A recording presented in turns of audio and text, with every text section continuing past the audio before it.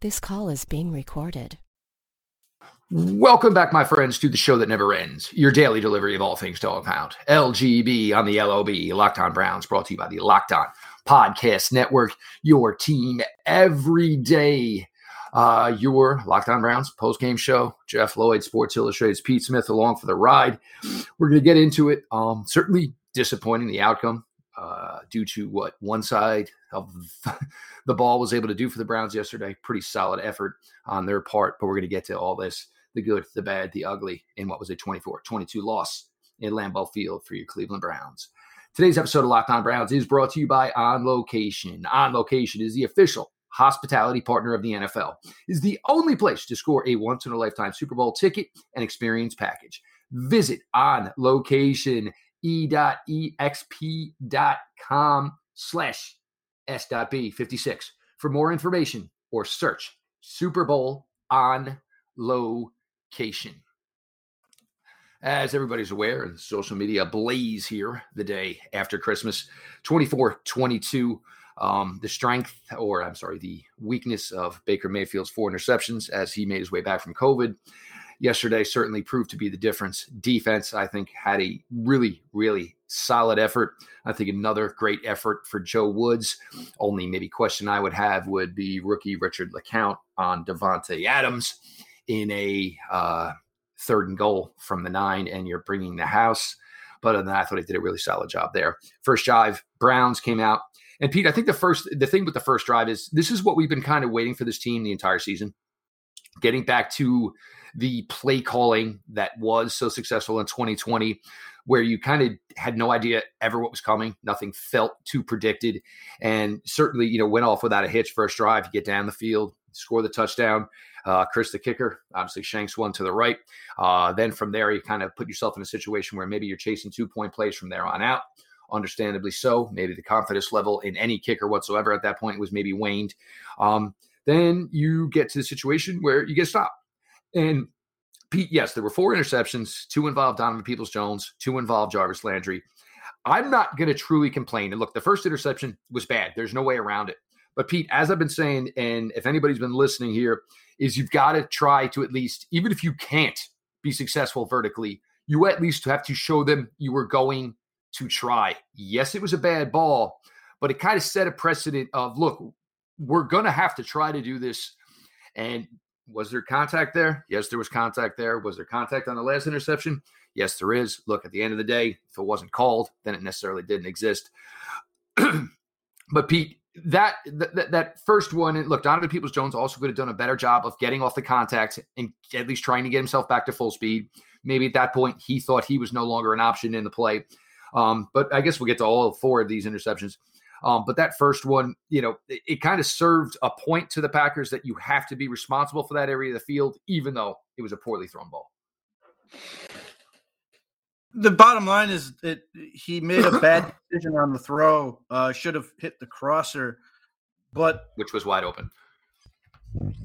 Yeah, I mean, it just the safety was going to be caught up in the wash of the throw, so he should have hit the crosser. The problem is that it doesn't change the fact that they just simply grabbed and held Donovan Peoples-Jones, and this is what frustrated me to no end in this game. The fact that, like, you can say that Baker Mayfield made mistakes on these plays, but that doesn't excuse the clear and obvious cheating that was going on that wasn't called. I mean, it was just galling to see Donovan Peoples-Jones, this kid who's not designed to be the top receiver on this team.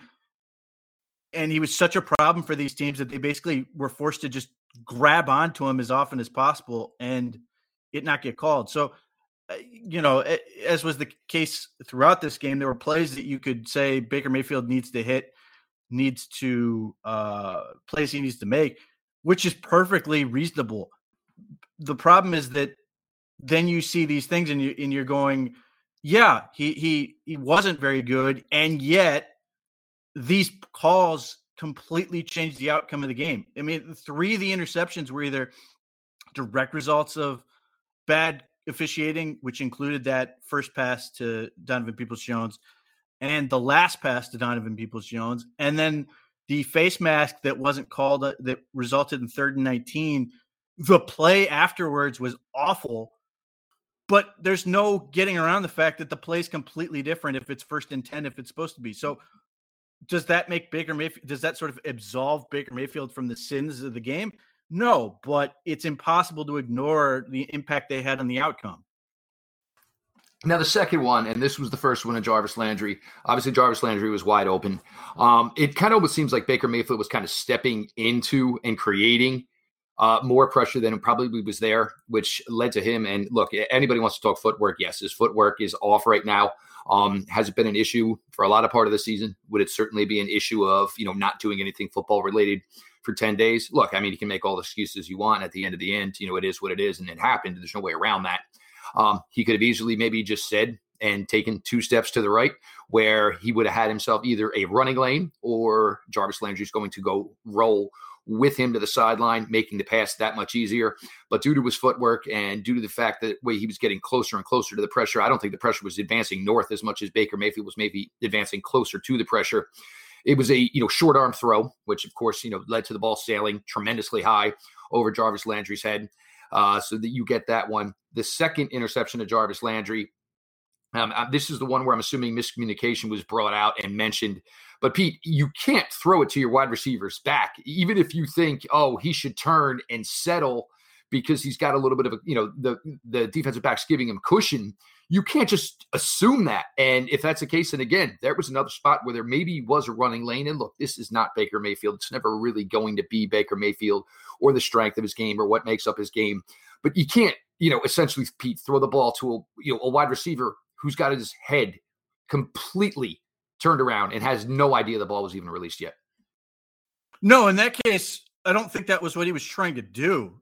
He was working to his left, tried to open his shoulder, which is a difficult throw to make. He needed to throw it deep. I mean, it was a wheel route, and Jarvis Landry had the sideline. He was there.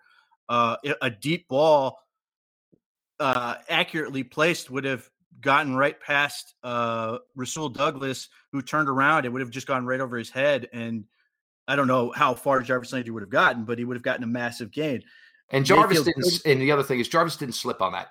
That was Jarvis realizing that the ball had been thrown, and he was in no position to be. So basically, he tried to hit the emergency brake, and yeah, he ended up on his ass. But the play was over before that anyway. So no, I mean, it was a wheel route. I mean, it's not like it was supposed to be a wheel and stop type action. It was, and it's possible it could have been a read that would have given Landry the option, but he clearly made the right decision to keep going down the field because he was open. The ball didn't come out right. And that's the result. I mean, it looks like a bad decision. It's not. It's just you couldn't make the throw. If the decision is in question, it's whether or not Mayfield could sort of physically get right enough to make that throw. That's the only part of that where you go, was that the right decision? If he made a throw, if he tried to make a throw that basically wasn't possible, then he shouldn't make it. But if the belief, which seems to be the belief of the coaching staff, is that his read was right, he just missed the throw. It looks awful, and it was awful, but you can at least see what was supposed to be happening there. I mean, I think that was the most frustrating interceptions because the play was there and they just couldn't make it. And this is partly because, the offensive line, in particular, Blake Hance, was getting destroyed, and that was sort of forcing Mayfield to work to these awkward angles. So, I mean, Baker Mayfield is sort of the consistent thread through where, the Browns had problems in this game. But I think it's more of a product of the overall offense than anything else, which isn't great, but Baker Mayfield has to be better enough to sort of counteract those issues. And he wasn't in this case. No question about it. We'll get to the last interception here in a minute. But not to take away some things from some players on the Browns on the offensive side of the ball. Anthony Schwartz, you got a really good glimpse yesterday of what the Browns think he can be for this team. And when you can run the ball as well as this team runs the ball, and teams are going to have to sell out to stop it, when you can run these, reverses and, with Anthony Schwartz, who has, optimal elite of the elite speed in the NFL, you see what you get from there. Again, congratulations to Anthony Schwartz, his first touchdown in the NFL. I mean, great place to probably get one. You never know the next time you're going to be in Lambeau Field, so congrats to Anthony Schwartz there. Rashard Higgins, Jarvis Landry, productive in what they did. D'Ernest Johnson, fantastic day, contributing a 30-yard run on 3rd and 10 was hella crazy, hell of impressive. Nick Chubb was just an absolute animal all day long, over 7 yards per carry. The 40-yard screen, three receptions, a total of 58 yards, just phenomenal day for number 24. If you had 27 yesterday as well, I think that this game probably would have went differently if you had Kareem Hunt involved. The tight ends, it wasn't really a great day for the tight ends, and that's okay because they got wide receiver, play that they haven't really been getting here in a while.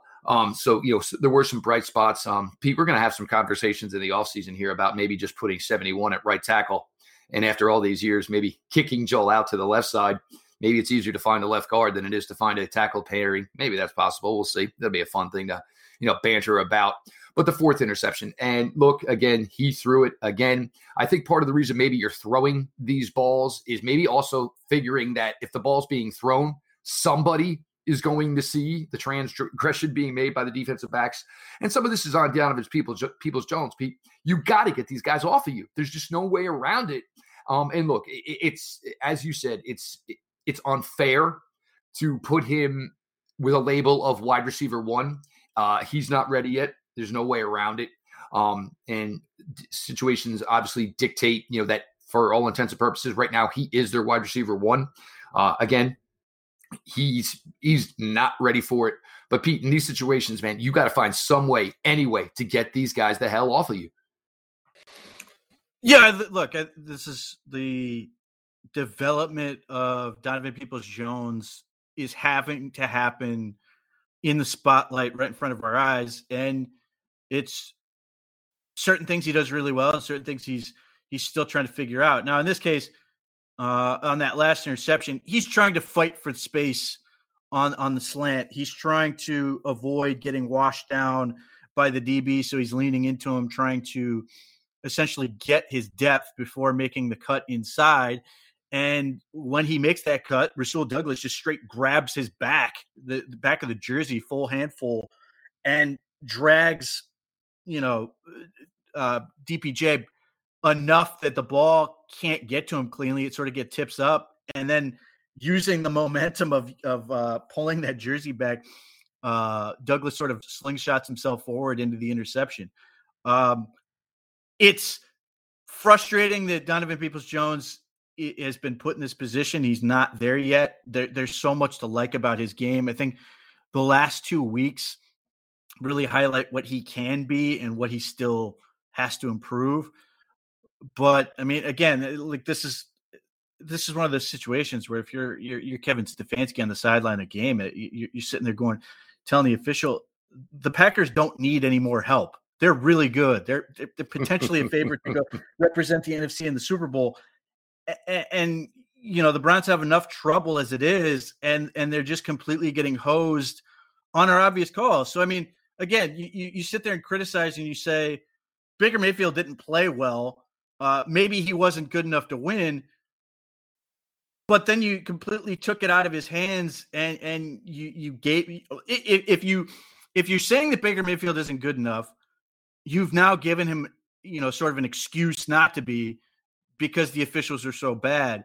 And if you think he is good enough, you're frustrated that you essentially got cheated out of his ability to prove that. So, I mean, that's what the awful officiating sort of wrought in this situation. Like, if Baker Mayfield is able to sort of lead what needed to be a touchdown drive, the Browns weren't playing for a field goal there. If they got the touchdown and they win the game, it becomes a massive boost for Baker Mayfield. He played poorly, wasn't able to practice for a week and a half, because of the COVID situation, had to show up on a private plane the day of the game, and went out there and suddenly somehow managed to just do enough to win the game.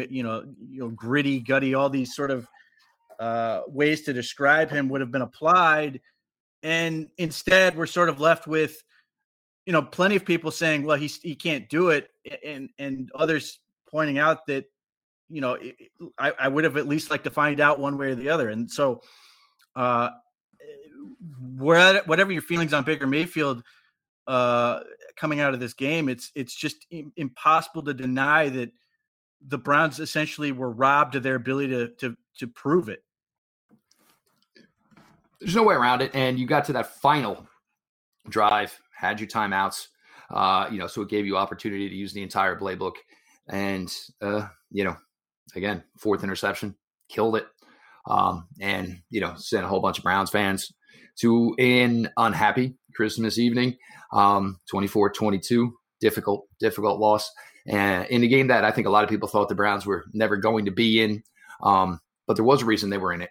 And we're going to get to that here in just a second as we continue here on your post-game Locked On Browns, I guess, which is a non-victory Sunday. The holiday season, grab the protein bar that tastes like a candy bar, or even better than a candy bar, Built Bar. Filled with so much holiday goodness, rich with decadent flavor, covered in chocolate, but amazingly low in calories, sugar, net carbs, and fat, but high in protein. You get the best of both worlds, delicious and healthy. So many flavors. You'll have a hard time choosing. Will you have raspberry or mint brownie, cherry or double chocolate, cookies and cream or peanut butter brownie? Built Bar gives you that extra fuel you need to bust down those mall doors and battle all the holiday shoppers. Or if you're just standing in endless shopping lines, Built Bar can give you something extra to keep you going.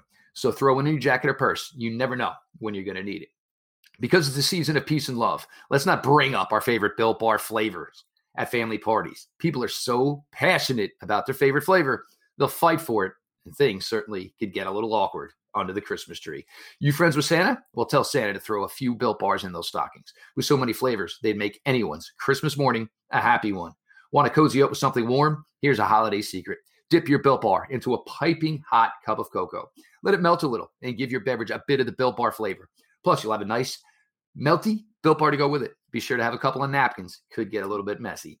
Like some of the marshmallowy treats around the holidays? You need to get your hands on Built Bar Puffs. They're light, fluffy, and marshmallowy through and through. Different flavors, all covered in chocolate, taste so good, you won't believe that they are filled with protein. Go to Built.com, use promo code LOCKED15, and you'll get 15% off your first order. Stat Hero Play is part of the daily fantasy sports world. Nobody plays daily fantasy sports to lose. Winning feels so much better. But traditional fantasy sports are a long-term losing proposition because you never know who or what you are up against. Stat Hero is the first of its kind daily fantasy sports platform where it's you versus the house in a head-to-head fantasy matchup, and the winner takes all. And here's the crazy part. Stat Hero shows you their lineups before you play, and you handpick the team you want to face one-on-one. This never-before-seen innovative way of fantasy sports and sports betting hybrid has Stat Hero players clocking odds that are over 4 times better. Why? Because you don't have to compete against thousands of experts or unknowns. Stat Hero puts you in control of your fate. With Stat Hero, you are in control of the stakes. You decide how much you're going to play for, and Stat Hero has no choice but to take it because they're daring you to beat them. Stat Hero, a head-to-head, is what daily fantasy sports should be, one-on-one. Sign up for free right now at stathero.com/lockedon. Use the promo code LOCKEDON for a 100% deposit match. That's stathero.com/lockedon. Use the promo code LOCKEDON. The defensive side of the ball, Pete, Green Bay Packers scored 21 points off of the first 3 interceptions from Baker Mayfield. Some short fields. Devontae Adams, absolutely just a beast. Alan Lazard catching the record-breaking touchdown from Aaron Rodgers. For a team, Pete, that wasn't able to get much pass rush, and Myles Garrett, to his credit, out there, but certainly a shell of himself yesterday. Certainly didn't have the juice that we're accustomed to seeing from Myles Garrett. But this team, Pete, they competed. They played hard. For the most part, they covered well. You held Aaron Rodgers to just about 200 yards passing. Hats to the ball at all times. Again, tackled well. They were able to sniff out, there was a reverse Equanimeous St. Brown. They were able to blow up for a 10-yard loss. Joe Jackson had a great effort on that play, not losing his cool, not chasing, reading what was coming, setting up, taking it out. And here we are again, Pete, and it feels like for the umpteenth week in a row where we are praising this Cleveland Browns defense and defensive coordinator Joe Woods. Again, the only thing I would pick on is, maybe putting rookie Richard LeCounte in that situation against Davante Adams. That was kind of a layup there for Aaron Rodgers and Davante Adams, certainly in that standpoint. And I do want to bring out one name because we've been critical of this guy at times. But Pete, yesterday I thought he was a little bit of a tone setter. MJ Stewart was physical, tackled well. Normally we see a lot of, MJ Stewart getting a high, statistical total as far as tackles because he's giving up a lot of receptions. But I thought he played really well yesterday in a great effort from the Browns defense. Well, MJ Stewart had done well when he was sort of like just being thrown in there in spot duty when the Browns had the rest of their guys healthy. For example, when Ronnie Harrison got ejected, MJ Stewart played pretty well. But he struggled last week at times when he was not now the most veteran safety out there. And this week the Browns had Grant Delpit back, who was impressive in his own right. But MJ Stewart, his attitude after last week's game was indicative of what this team wants to be. He viewed it as an opportunity. And he played it like that. He played it like a guy who understands what he's sort of being given in these moments and made the most of it. And he I don't know if he's really going to ever be a top 3 safety for this team. I'm not going to rule it out, but he's certainly good enough to be the 4th guy for somebody who was thrown away by the Tampa Bay Buccaneers last year, and the Browns just sort of grabbed him. He's more than earned his role. And I think, this is what makes the penalties and the awful officiating so frustrating to me, is because the defense was outstanding. Like, this was the big last test for this defense this year. They struggled against the Chargers, Cardinals, and Chiefs, 3 teams that have quarterbacks who could extend plays with their legs and be really effective throwing the football. And nobody's better than Aaron Rodgers. They had an outstanding receiver in Davante Adams. They had a really talented backfield in Aaron Jones and the other one, the bell cow kid. And Davante Adams was outstanding. He caught 10 passes for 114 yards. I think it was for 2 touchdowns, and he dropped one, which would have probably sealed the game for the Packers. The Browns had no answer for him in that game at all. However, outside of Davante Adams, Aaron Rodgers had 88 yards passing. I mean, the Browns were good on 3rd down and 4th down. The Packers went for 4th down once for 1 yard and got it. But on 3rd down, they were 3 of 10. The Browns got them off the field 7 times. In fact, the Browns, seemingly when they were ready to roll over and die, that's when the defense played its best. So, that's what drove me nuts about this, is because as much as and I think this is true for me this season in general, is we're so caught up in what we thought the Browns should be, and perhaps even still can be, which is still incredible to think about, that we've sort of lost this, that the defense has been really good, and it didn't even matter who's on the field. I mean, the big thing the Browns did this offseason was they signed John Johnson III, they signed Troy Hill, they signed Jadeveon Clowney, Takarius McKinley, and they drafted Greg Newsome. None of those guys were on the field yesterday.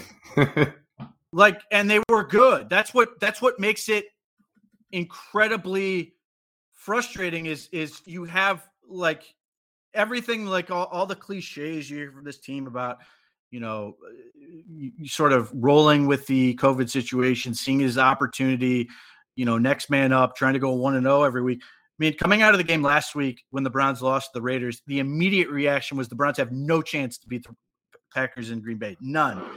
They were written off entirely, and they came out here and they were more than good enough to win that game, if not for mistakes and then ultimately officiating. So that's where, and Joe Woods deserves a ton of credit for basically sticking to his guns and not listening to anyone about trying to switch up his defense. The fact that he's been so consistent with what he wants to do, that has sort of enabled guys to come up and play at a relatively high level quickly relative to their own abilities. You saw a little bit of innovation behind the fact that they basically run 3 coverages. They run match quarters, cover 3 and cover 1. But then early in the game, you saw that sort of amiibo look early with the 3 and 4 guys standing up on the interior and guessing which one was going to bring the pressure because they have no defensive tackles left. And it produced results. So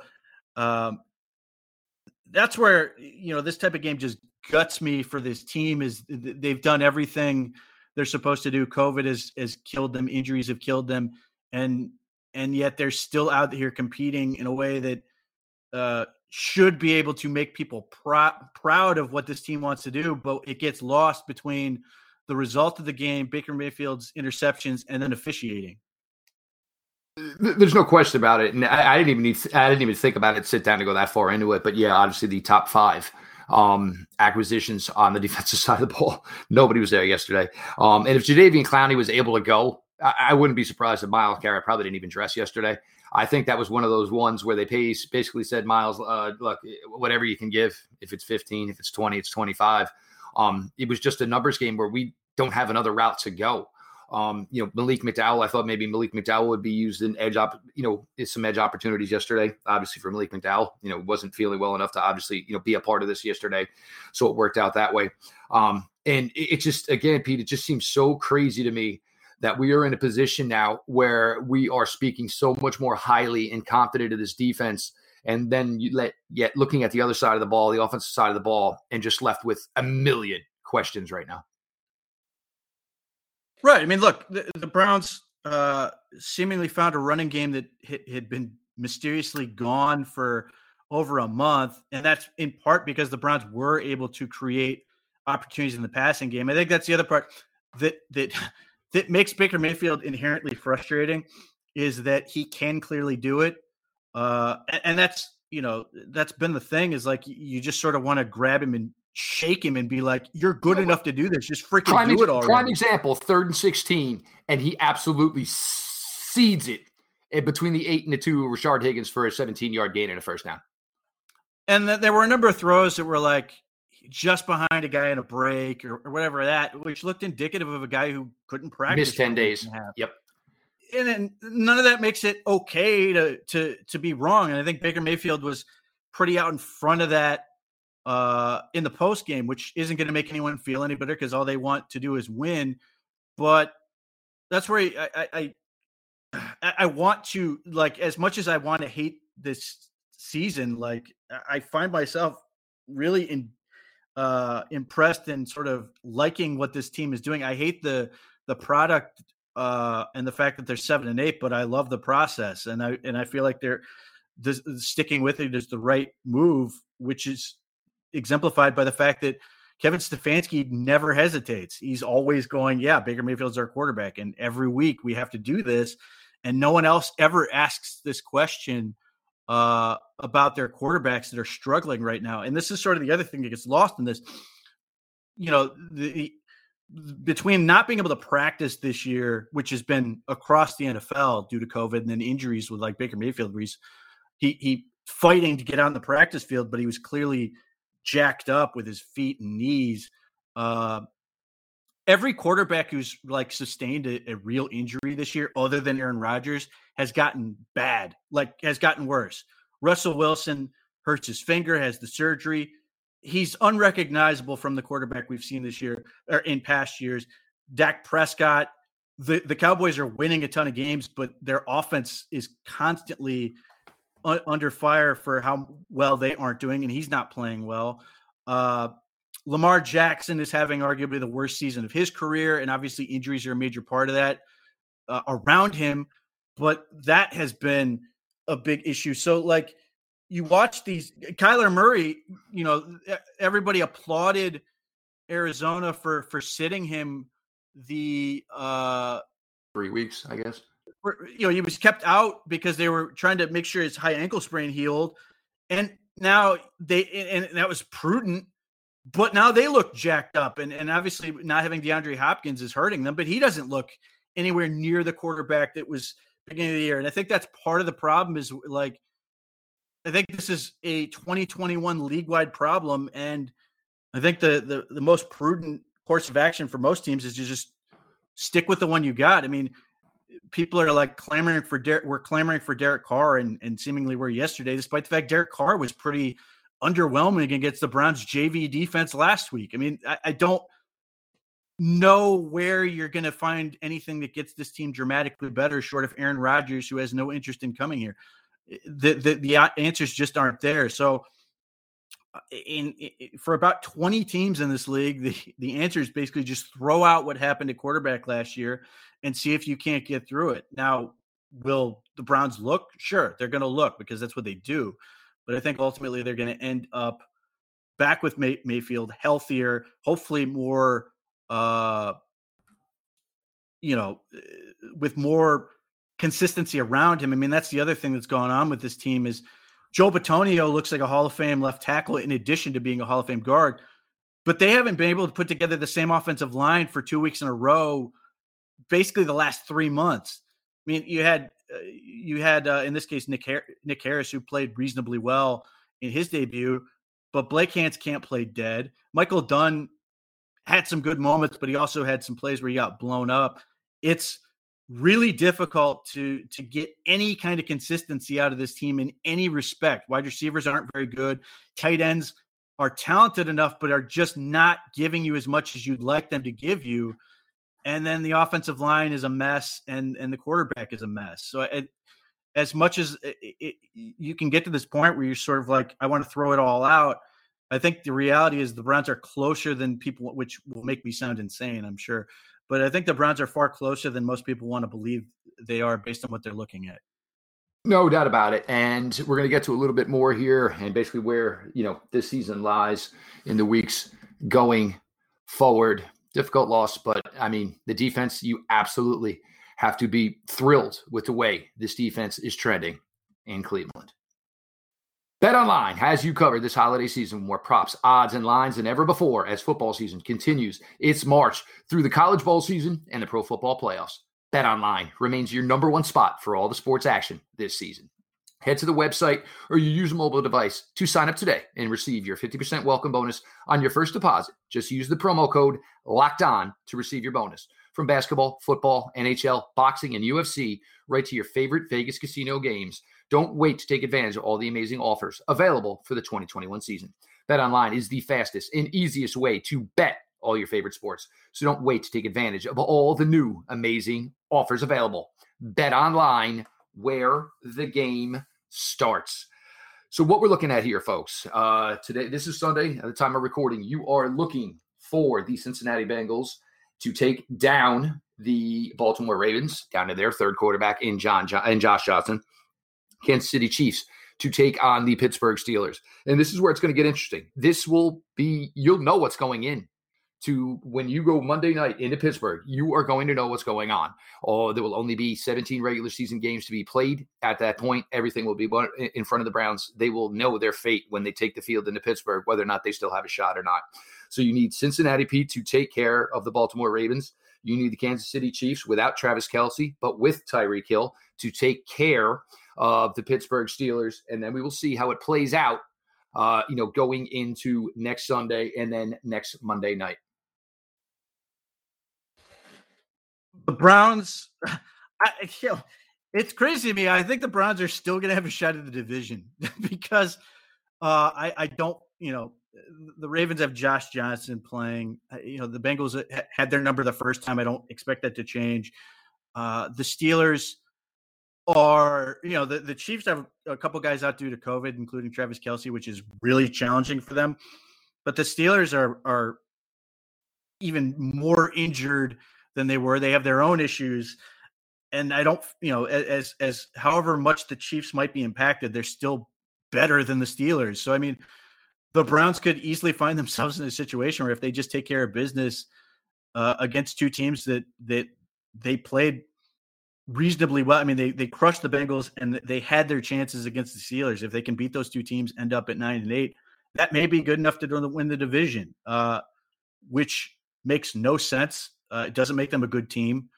I don't think the team that wins the AFC North, regardless of who it is a good team.